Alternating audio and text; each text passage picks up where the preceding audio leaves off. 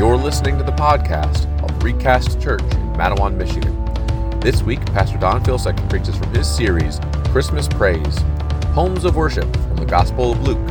Let's listen in.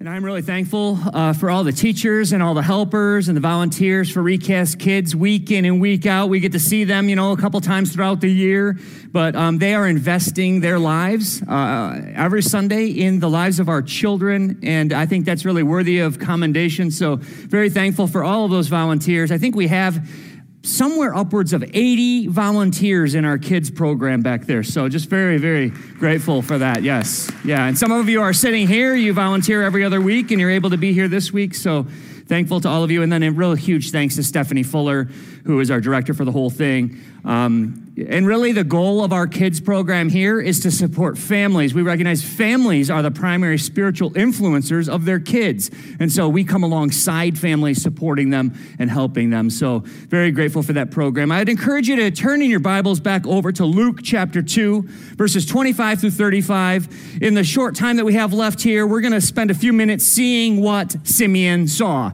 Not what Simon says, but what Simeon saw. So a little play on that there. The context here is that Jesus is about a month old when we come to our passage here. Mary has fulfilled her days of purification according to the Old Testament law. You get into all that Levitical law and all kinds of things that were required there back in Exodus and Leviticus. So she and Joseph come to the temple to make the commanded sacrifice for her purification. That's the context that we're looking at here. And in verse 25, we're introduced to a man named Simeon. Now, some of you are familiar with the Christmas story, and you're familiar with this guy, but maybe haven't really necessarily studied him or looked very deeply into his life. But just to introduce you to Simeon, the text wants you to know he's an all-around good guy. He's just a good guy. How many of you would raise your hand and say, you just know somebody who's just a good guy, easy to work with, and it's the kind of person that you would want to have as your next-door neighbor. It's not to say that he's righteous or that he's holy or that he's got everything together or that he's perfect, but he's a good guy. You want to do business with him. You want him as a next-door neighbor. The text says these two words about Simeon, that he was righteous and he was devout. Righteous meaning he was upstanding in the way that he treated others. That's the generalized usage of that word, just in his dealings with others. And devout meaning that he was religiously sensitive to the things of God. He made sacrifices when he was supposed to. He went to the temple on the holy days. He did all of the things, and that's not to either say, yes, he was really good at it, or no, he wasn't. He just was devout. He was God-oriented in the way that he looked at life. But there's more to him than just these, kind of good guy attributes. It's further identified as having the Holy Spirit guiding him, which has led him to a state of anticipation for the arrival of the Messiah. He's a man who's thinking about it. He's a man who's thinking about God is going to do something. God is sending forth his son. As a matter of fact, the text says he's looking forward to, this phrase is an interesting phrase, the consolation of Israel. That's what the English Standard Version translates what he's looking for.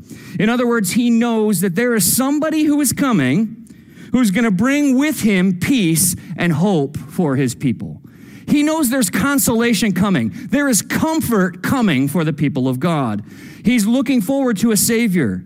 He's looking forward to the one promised to Eve, the one who was promised to Abraham, to David, and to all of the prophets in the Old Testament, that God was going to send forth one who would be the consolation of his people. Well, his anticipation is high, and he's a man who is religious, and he's probably a man about the word. But his anticipation is even built up, accentuated, heightened by something else that happens to him. He receives by some form of special revelation from God through the Spirit, revelation to him personally. God says something to Simeon. God meets with him and says, you will not die before your eyes behold my Messiah. You won't die before you see my Messiah. Now you talk about anticipation. I mean, this is like a promise made centuries and centuries before to Abraham, and it's given to Simeon the revelation that you're not going to die. You're going to actually see the Messiah yourself. You're going to, in your lifetime, this is going to happen now. How many of you just love to have that promise right now? Like, you're going to be alive when Jesus returns. Like, yeah, sign me up for that, right? So can you imagine what it was like to live in Simeon's shoes? Put yourself in his shoes from the moment that revelation is given to him until the time it's fulfilled. Is it him? Can you imagine walking down the street and it's like everywhere? Like, is he the Messiah? Is he the Messiah? Who is it? I mean, everywhere that he goes, he's like, maybe this is the day. Maybe this is the time because I've been promised that I'm not going to die before this happens. Is it that wealthy man? Is he the Messiah?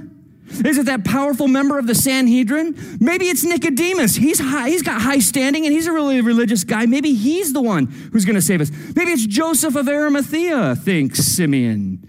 Surely he has the noble standing and he's wealthy and he's got influence. Maybe he's the one who's going to bring the power back to Israel. Or is it Caiaphas, the high priest? I can imagine Simeon wondering. Is he the one who's going to bring salvation? It must be a powerful man. When I meet the Messiah, I would think Simeon would think, well, it's going to be a powerful man on that day. But in verse 27, the Spirit leads him to the temple. And I don't want you to have in your mind, most commentators just thinking about the actual original languages that are used here. Don't think like in a trance. He just kind of like his feet aren't under his control and he finds himself in the temple and wakes up and he's in the temple. No, this is God using normal everyday circumstances. He is going to the temple. And just at the right time, at the right place, he has this encounter that we're reading about. And God in his providence both promises to bring Simeon and the Messiah together, and now they are indeed together in the exact same room, the outer courts of the temple where the sacrifice would be made for the purification for Mary. However, it was made clear to Simeon. However, it's made clear to Simeon, he scoops up the baby Jesus in his arms and immediately moves to praise. He sees him and he knows this is the one. Mary and Joseph are surprised, the text tells us, and they marvel at it. They're surprised by it. Put yourself in Mary and Joseph's shoes. They keep getting ambushed by God in these God moment kind of things, right? Angels reporting to them that they're going to have a son and they're to name him Jesus. Leaping babies in wombs, shepherds. Joseph being told by an angel, no, you need to go ahead and marry her anyways. Shepherds declaring great things for their son and reporting angels speaking and singing. And now an old man in the temple scooping up at the child in his arms. They're just kind of like, whoa, here, and I'm going to praise God over your son. Not to mention the visit of the Magi that's going to come up later and all of the circumstances around that and the slaughter in Bethlehem and quick, an angel says, go to Egypt for a season and then back. And all of these God moments that are just multiplying in the lives of Mary and Joseph. But Simeon, for his part here, has a role to play. And he is glad and he praises God and he holds the baby Jesus in his arms. And he says, now I can depart in peace, for the Lord has brought forth his revelation. The anticipation of all that built up time in him, however long that was, from knowing he would not die before the Messiah came, all that anticipation is now fulfilled. God has been faithful, he says, to keep his word. And he has orchestrated this meeting in the temple according to his divine providence. But Simeon sees two things, and he declares them openly in this praise to God. Two things that I want all of us to behold this Christmas season along with him. Two things that I think the text wants us to see. It's important that we see both. Look at verse 30, the first thing that Simeon sees. Simeon sees salvation. Simeon sees with his own two eyes salvation. Now, it doesn't say in the text, it's interesting, the word that's used there and the way that it's used, he doesn't see the pathway of salvation. He doesn't even technically say, I have beheld the Savior. He sees in this little infant God's divine rescue. God rescuing humanity here. Salvation, the rescue of God for sinful man. Now, consider this faith for just a moment. What's he expressing? I have beheld, I have now seen God's salvation. What did he actually see? The text tells you what he saw. What did he actually see? A baby.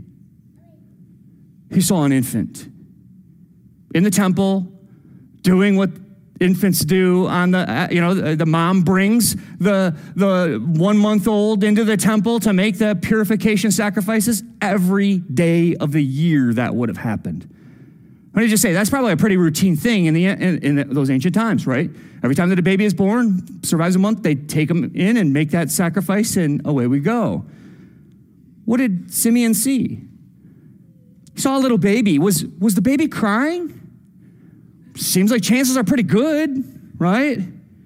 Was he extra strong? Was this like buff baby Jesus? Like, was he like, wow, this is clearly the Savior, because this kid is ripped. I mean, that was creepy. That was not in my notes. They know that up in the soundboard. They're like, that wasn't in there. What did he see? I can tell you some things he didn't see, right? Did Simeon see the wise and hear the wise and glorious teaching of the Sermon on the Mount? Was he afforded that? No. Did he see this baby walk on water? No. How about the feeding of the 5,000 and his miraculous provision there? No. Did Simeon behold the crucifixion? The empty tomb? No. But Simeon declares that he has seen the salvation of God. Why? All he's seen is a baby in the temple. Hear me carefully, church. I believe that Simeon knows what Messiah is coming to accomplish. The Lord's Christ is coming to save, and he needs no details. The details are not that big of a deal. When you think about the advent of Christ, when you think about him returning, how many of you would love to have some details? But do you need them? Or is it enough for you to know that he's coming? And when he's coming to save. Amen? That's all he knows. And that's enough for Simeon. Because faith says, I don't know how I'm going to get through this next month. I don't know how this tough issue is going to be resolved. That's faith. I don't know how I'm getting out of this life into the next. But I do know that God is saving me. God is rescuing me. And he has planted within me a faith that he knows that he will be with me all the way through past this life into the one that he is preparing for those who are his. Simeon saw salvation, and his heart was full of praise. He didn't need the details. He's been given enough to behold the Messiah. According to verses 31 through 32, God had been preparing the sending forth of his Messiah publicly. He wasn't hiding this. It was public what he was doing. And here in the temple of the Jews, Simeon acknowledged the global scope of the message. This baby is a light for revelation to the Gentiles, most of us, and glory for the Jews as well. He had seen the salvation of God in the flesh. He beheld it with his very eyes, and Simeon knew that it was a blessing for all peoples of all time. But that isn't all that Simeon saw. He saw one other thing that we want to leave off of the Christmas story. It's something that's been on my heart a lot this Christmas for some reason, and it just seems like in all of my Advent readings and all of my reflections on, trying to prepare my own heart for Christmas and trying to get in the right frame of mind for it. I keep coming back to this often overlooked reality, and it seems like it just is like glaring and blaring out in everything that I'm reading right now from Scripture. Because Jesus did not only arrive to be salvation, but he also came to be a sword. Simeon saw salvation. His eyes beheld salvation, but he also saw in this baby a sword. Look at what Simeon says directly to Mary, the mother of Jesus, in verses 33 through 35. He says, this very child that I'm holding here in my arms is appointed for the rise and fall of many. And he is a sign that will be opposed. He's a sign that will be opposed. And the hearts of many will be laid bare, like sliced open and shown for what's really in there through this child. He will show what's truly in the hearts of man. And Mary, bad news for you, and a parenthetical statement, a sword will pierce your heart as well.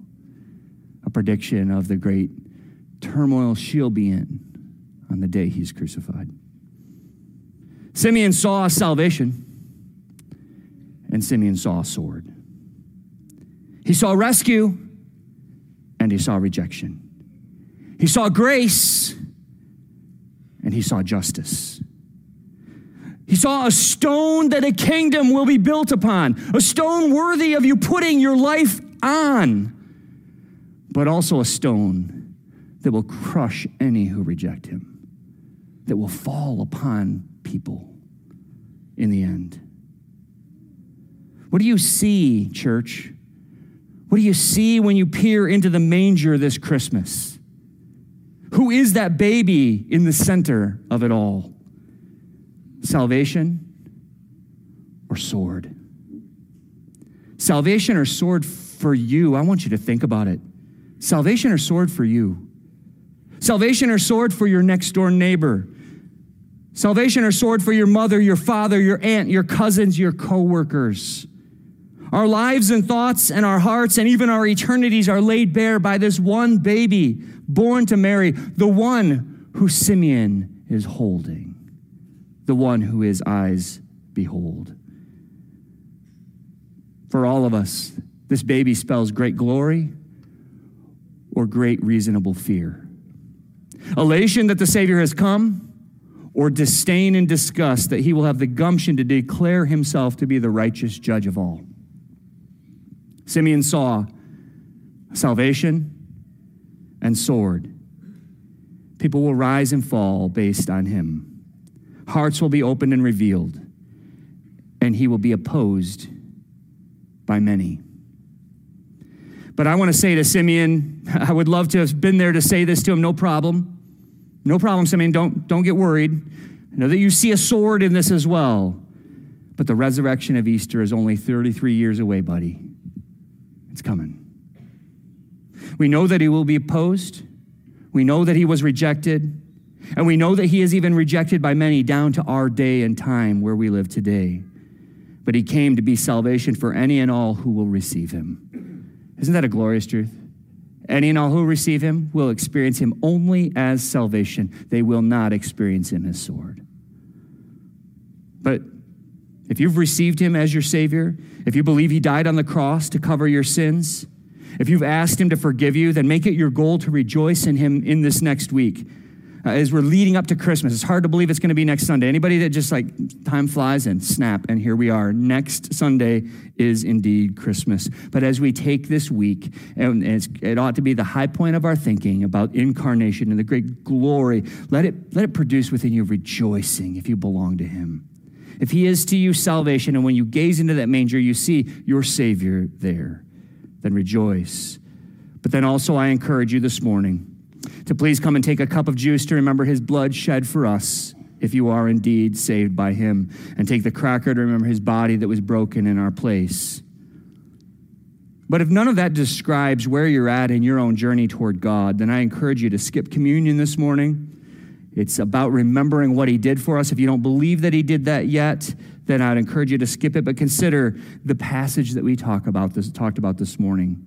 He either represents to each and every one of us, he is either a salvation or a sword to us. Either he will be accepted by you or he will be opposed by you. And if you would like to move out from underneath his just judgment and come into the amazing and glorious grace of salvation that's provided through him, then I encourage you to come and talk with me to experiencing him as salvation even today. Let's pray. Father, I do rejoice. I rejoice in what Simeon saw.